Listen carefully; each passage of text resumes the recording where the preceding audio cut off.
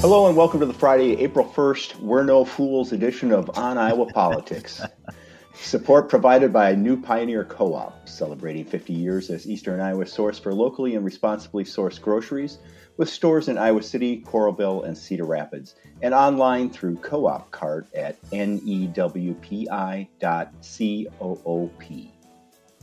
This week, a historic week in the Iowa legislature, ballot challenges, and more likely than not. But first up, as fired up as the Democratic National Committee appears to be about changing the presidential nominating calendar, voters, Democrats included, are meh. A national poll of more than 2,000 registered voters by Morning Consult found that 27% said Iowa and New Hampshire should retain their respective first-in-the-nation statuses. Or is it stat-I? 22% said Iowa and New Hampshire should be booted from the leadoff positions. Among Democrats, it was an even split, 27% for Iowa and New Hampshire and 27% for giving other states a chance to lead the way. The most support for retaining the current calendar, I guess no surprise, came from the Northeast and the Midwest, where 35% and 29% respectively endorsed the status quo. Democrats typically don't stand on status quo, but inertia is a powerful force. Hi, I'm James Lynch of the Cedar Rapids Gazette, and with me today are Jared McNett of the Sioux City Journal. Good morning, Jared. I'm a fool to do your dirty work. Oh, yeah.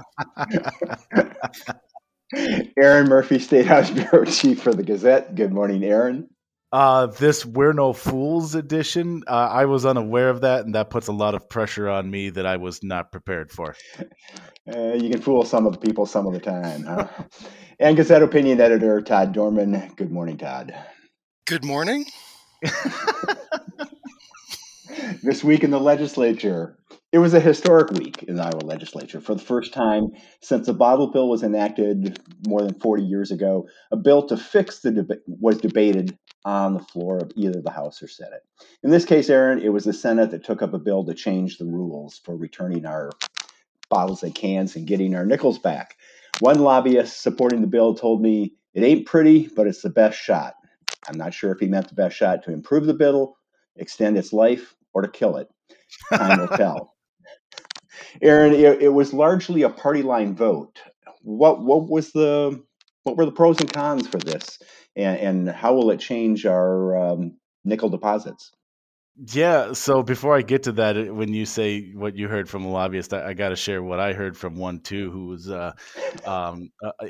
involved in the bottle bill as a client stakeholder, and he said, "Well, it looks like they're going to pass something. I don't know if it's any good for anybody, but they're going to pass something." So that was the excitement level from that particular lobbyist for this bottle bill.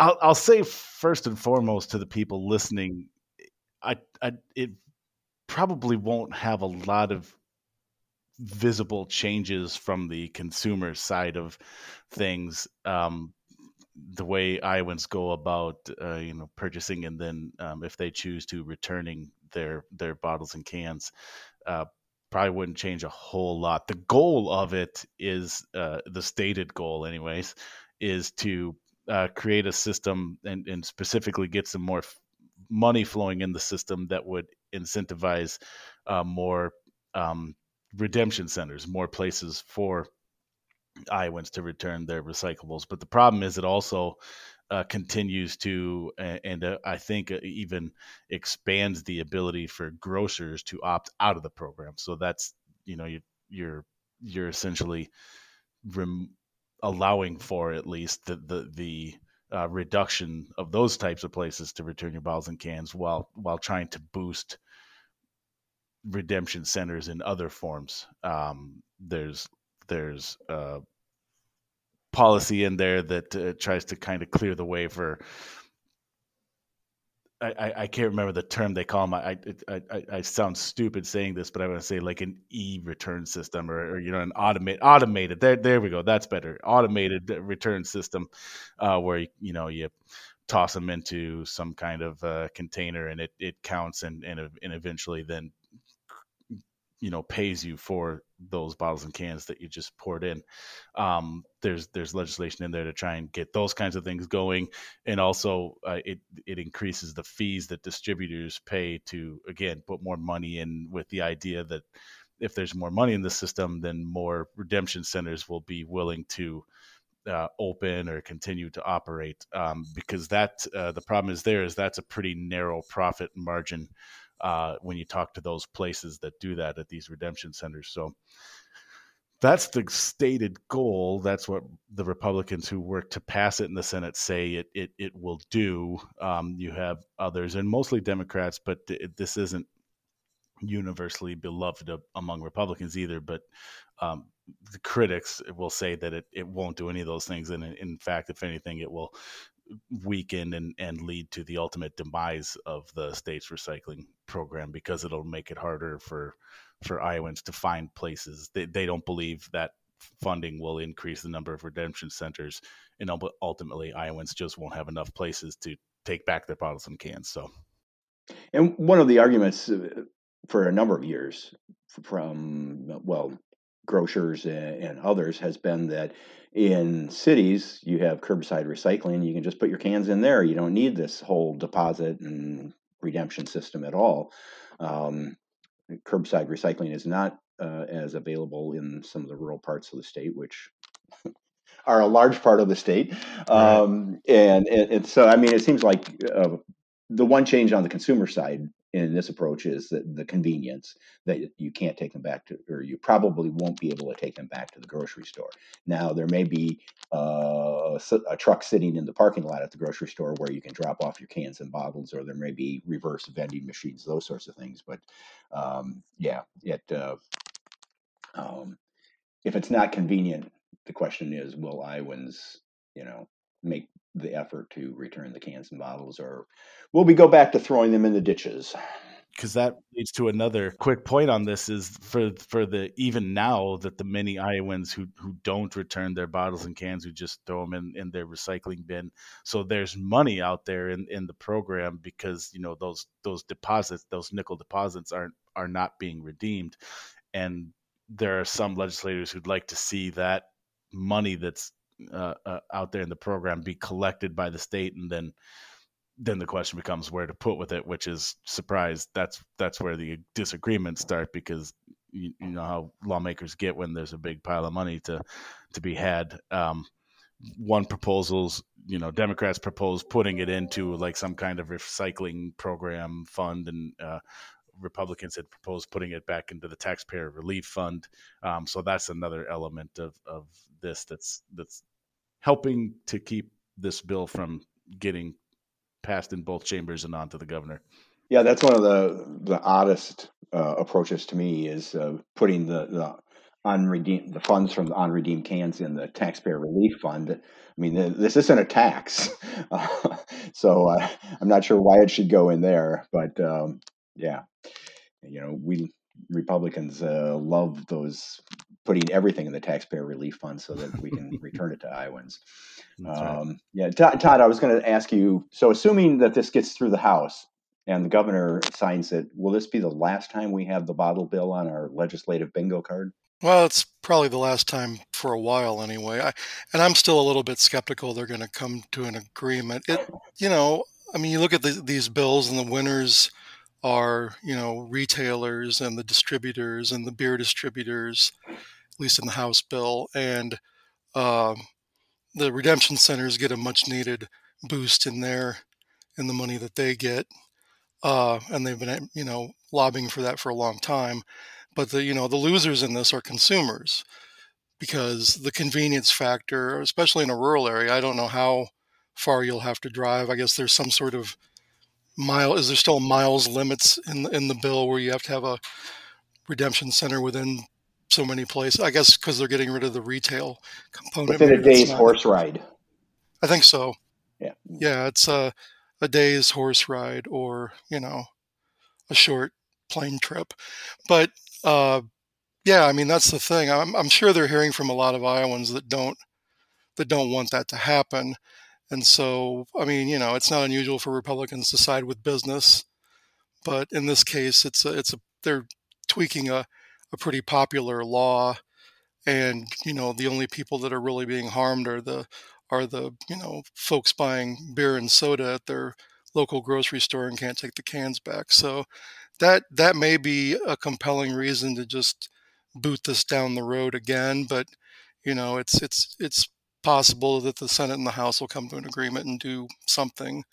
But I don't think whatever they do is going to be popular with the lobbyists that have been working on this for years. But it's probably not going to be that popular among their constituents. Yeah, Aaron, it sounds like the House and the Senate aren't agreeing on much these days. Is the bottle bill on that list of things that they don't want to agree on? Yes, with an asterisk. It has been similar to other big bills, ones where the House is running its bill and the Senate's running its bill, and two ships passing in the night, sort of thing. But this is the one where just late this week, Speaker Grassley told us that. And they had actually had their version on their debate calendar Tuesday and Wednesday. They pulled it off both days. And he said the reasons as we decided on that one, that let's give it a little more time, give it a little more attention, try to get something closer to what the Senate can agree with us on. So they're at least making an attempt on that one.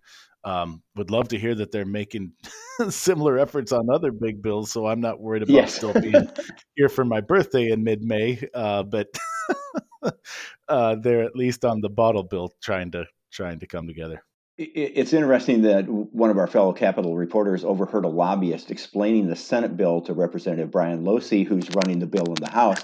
He seemed unaware of what the Senate was up to with their bill. And she overheard this lobbyist, like basically point by point, going through the Senate bill with him. And so when he was asked about the Senate bill that passed, he offered a very vague statement that probably could have applied to pretty much any bill. Just sort of a general, we'll look at it sort of approach. Did you borrow Governor Reynolds' line? We'll wait to see it in its final form before we comment. Yeah. Yeah. Exactly. He's learning. Jared, one of the things the Senate bill would do would make a misdemeanor for someone to redeem a container obtained outside the state. Containers that are not subject to the Iowa deposit law. And that's something that always comes up in these bottle bill debates, the thousands of cans, horse trailers full of cans that come across the borders. I've heard that more than once. Redemption centers don't have time to examine every container to make sure it's eligible for the nickel refund, and end up paying for foreign cans and bottles. So any chance that South Dakota and Nebraska will take Iowa to court for interference with interstate commerce? Well, if it's all of a sudden going to be a misdemeanor to redeem cans that come from out of the state, I'm going to have to make some calls to all my family back in Kansas City who give me bottles and cans whenever I go back home. Maybe I can go on like a Smokey and the Bandit-esque run with like cans and bottles or something and still get my redemptions. But I really have a hard time imagining that particular item will actually be enforced all that closely, because the Des Moines Register had a story in, I think, December 2 years ago about how like some of the Iowa code that requires these retailers to take containers back was pretty pitifully enforced. And so I have a hard time thinking that a new wrinkle of like a similar kind of thing is going to have that much more teeth to it either. Like, are you going to have like security guards at like redemption centers checking every single can, with a fine tooth comb? I just don't know how that's going to work in any real way. One of the proposals, and I don't know if it's still in the bill, was that cans and bottles would have to have a unique UPC code, product code. And so they could, because I know some of the larger redemption centers have scanners that can, they just feed the cans and bottles in and it scans and it reads the code so they know that it's an Iowa can or bottle. But I'm sure a lot of these smaller redemption centers don't have that sort of equipment. And yeah, they're not going to eyeball thousands of cans every day.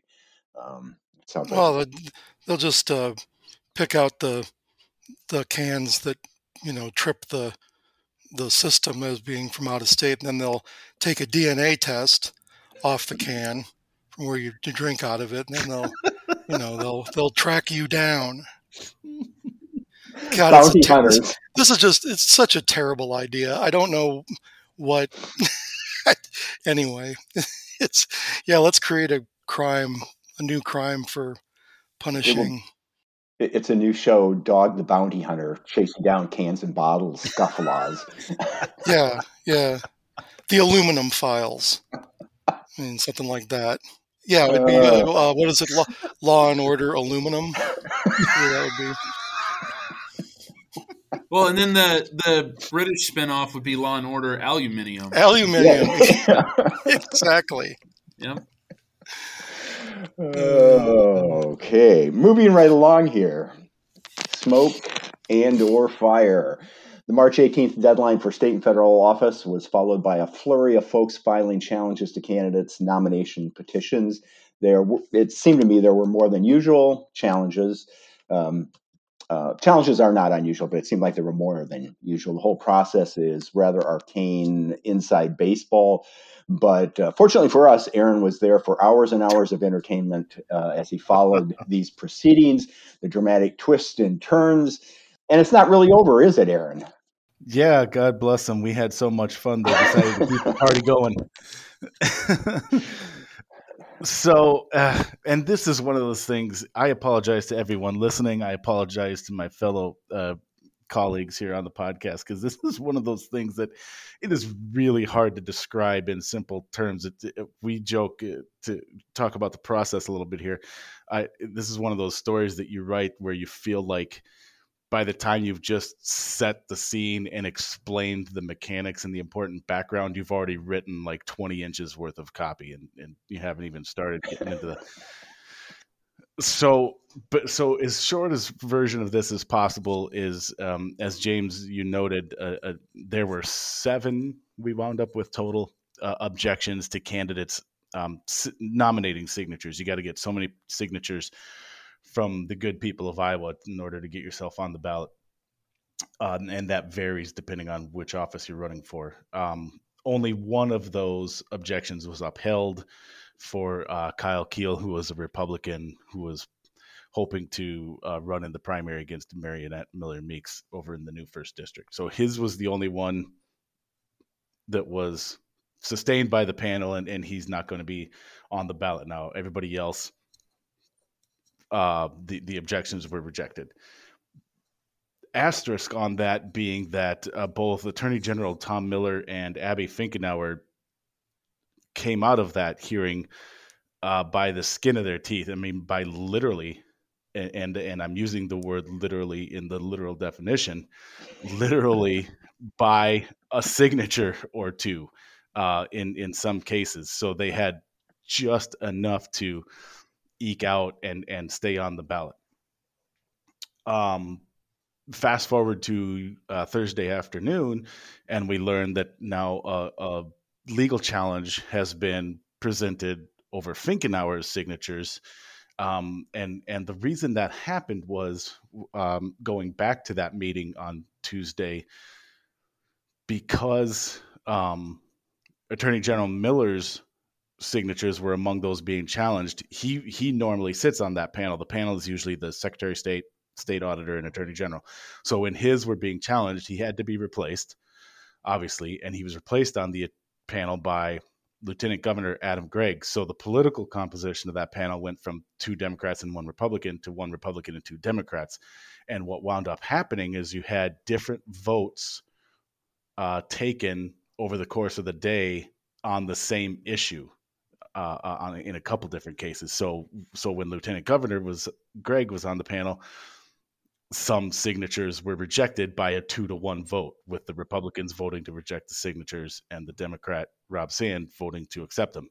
And then when Attorney General Miller returned to the panel later in the day, those same exact issues were voted the other way, with the Democrats, Miller and Sand, voting to accept those signatures, and the Republican left, Pate, voting to reject them. So that's basically the basis for the legal challenge is, hey, you got this panel, they voted 2 different ways on the same set of issues.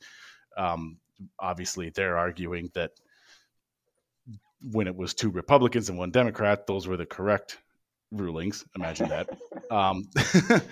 And so I'm no legal expert by any means, but so I have no idea where this is going. That seems to me there's more of a political element than an actual legal argument there, but we'll see where it goes. And that's the base for the legal challenge. But it's interesting. It's high stakes because if the judge upholds that legal challenge, then Abby Finkenauer will be taken off the ballot. Well, Todd, let me ask you about that. I mean, I guess I have my doubts that the courts are going to throw anyone off the ballot. And we have 2 months until the June 7th primary for this, for the courts to act. But what does this do to the Democratic primary? How does this?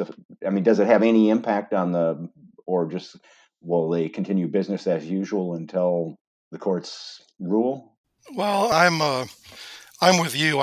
We've got this challenge commission that's supposed to, be the arbiter of these things. And I really believe that a district court judge is going to be loath to sort of walk into that and rule one way or the other. I think, I think they'll find that that's sort of where the buck stops on this and that she'll be on the ballot.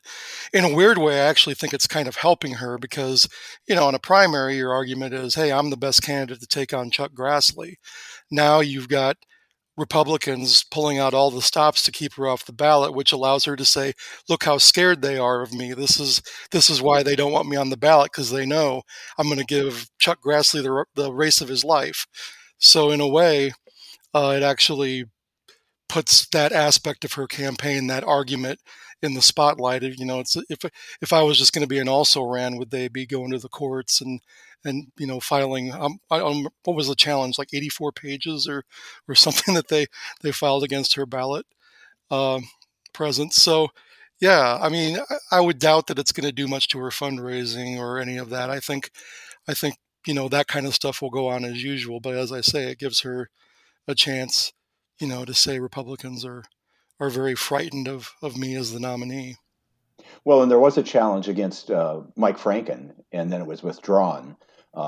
So, you can almost make the argument, they're not worried about him. Although that challenge was by a Democratic attorney. So right. I don't know That's if that applies or not. Yep.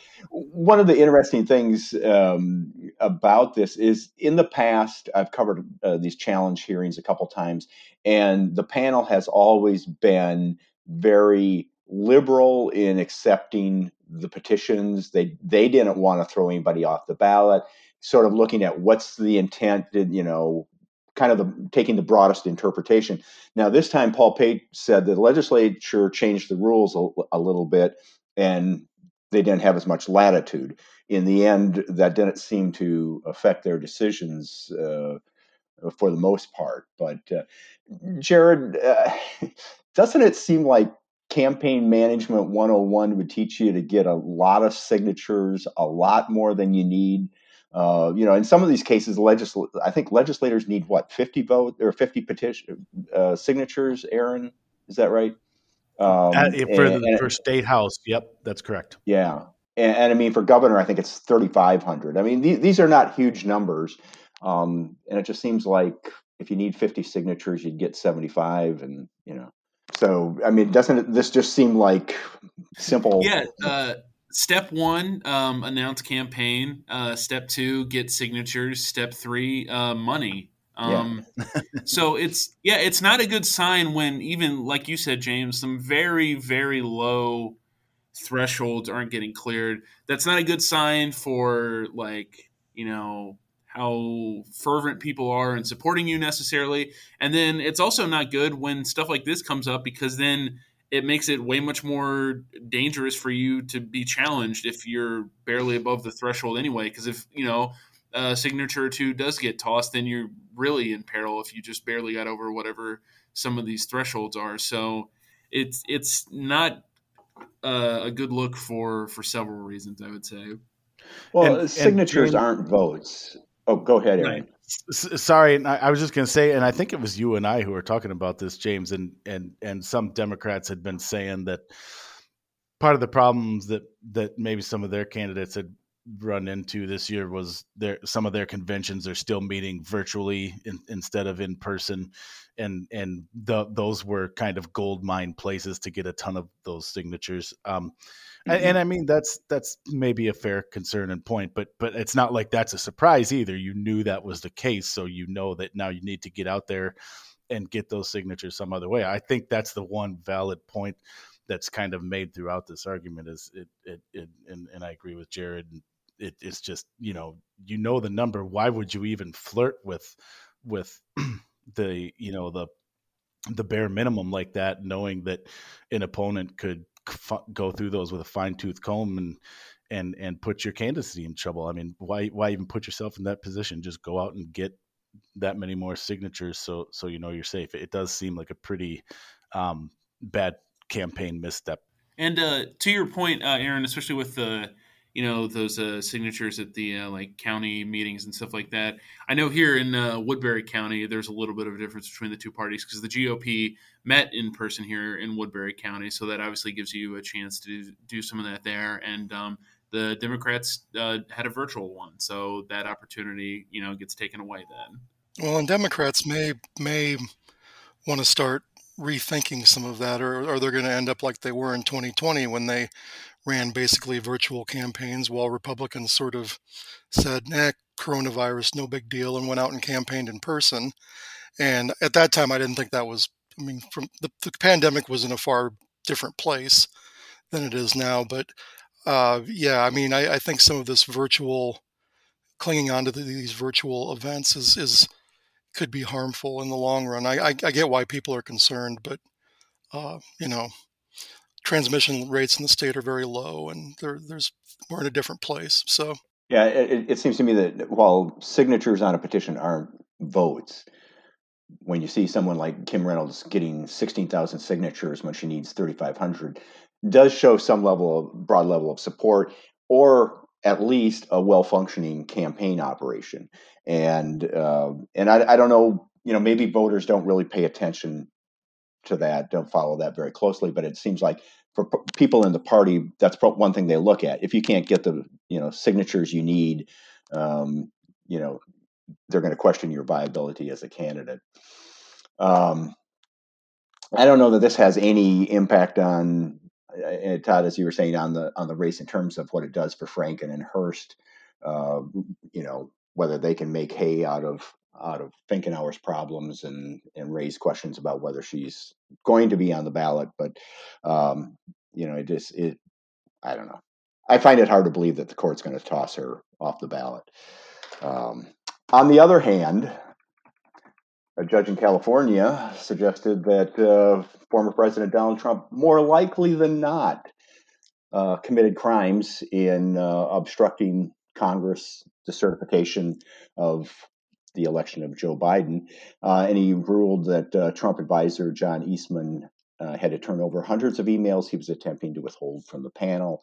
I guess in layman's terms, the judge said Trump probably committed crimes.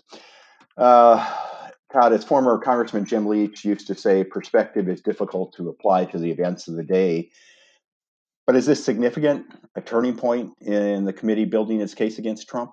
Well, I think it's a big red flag warning for the Trump loyalists and for the former president himself. I mean, you've got this January 6th committee that's sort of methodically piecing this all together, and I think they've done a fairly decent job so far. They're still not getting a lot of cooperation, and there's going to be some more contempt citations and things like that. But I think in the end, they're probably going to come up with enough evidence to, suggest that the former president was part of an illegal effort to overturn the results of the election.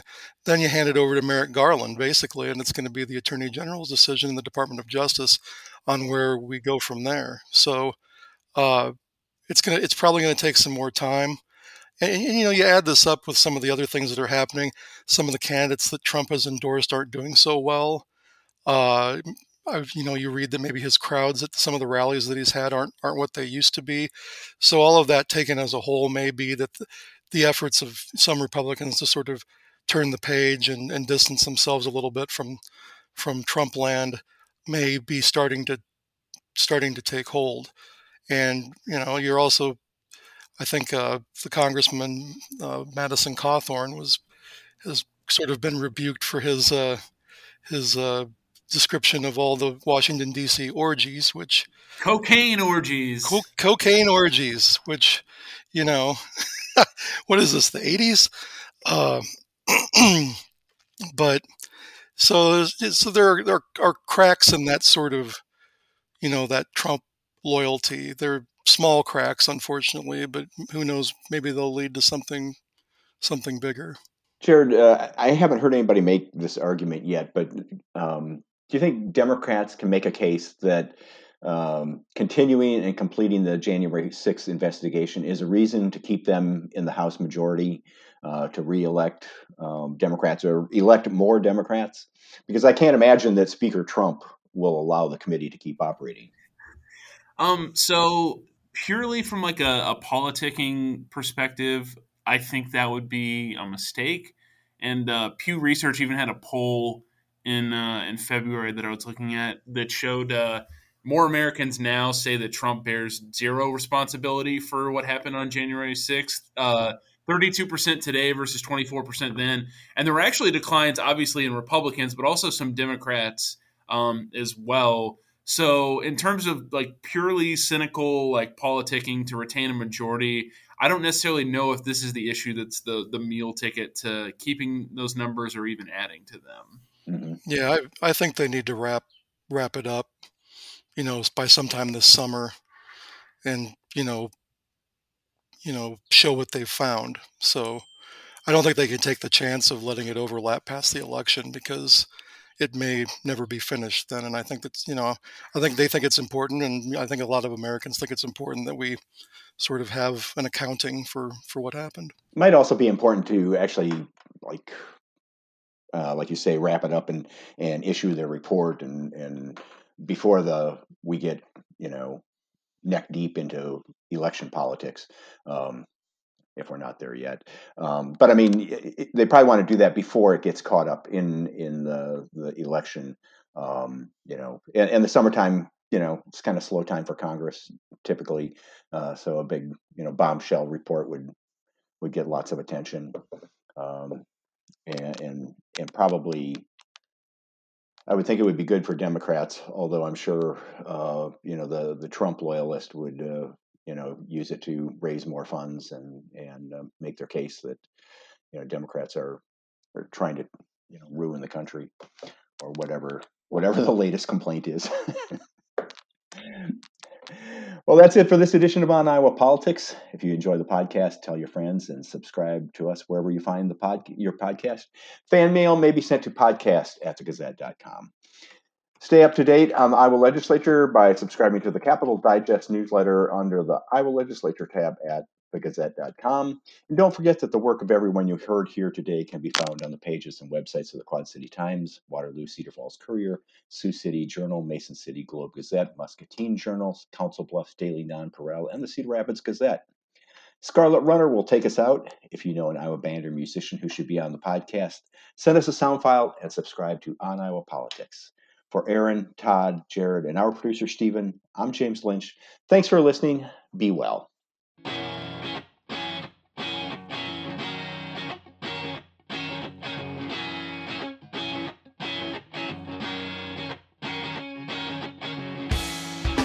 Road is my religion.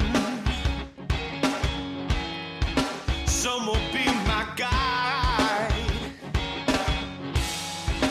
In the outer atmosphere, I got nowhere left to hide.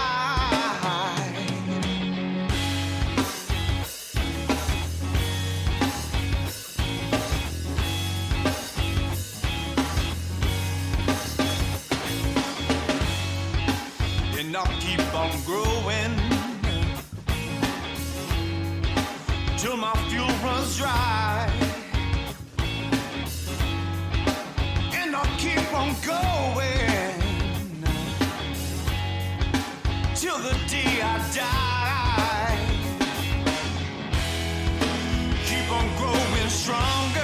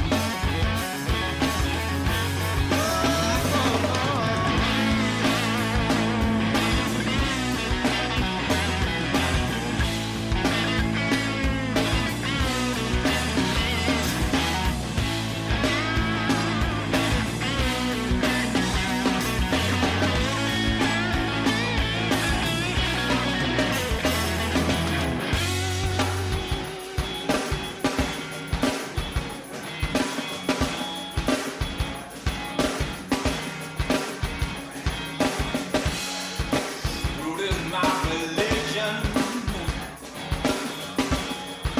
Some will be my guide in the outer atmosphere. I got nowhere left to hide. Keep on growing stronger with every passing mile. Whistle along the baby. At least I'm still guide. Keep on moving till I find my spot. At least I'm still guide. 7 mile range. Get a daily update from the Gazette with our daily news podcast. Add it to your podcast player or your Alexa-friendly device to get a bite-sized local news update each day. Check it out at thegazette.com/podcasts.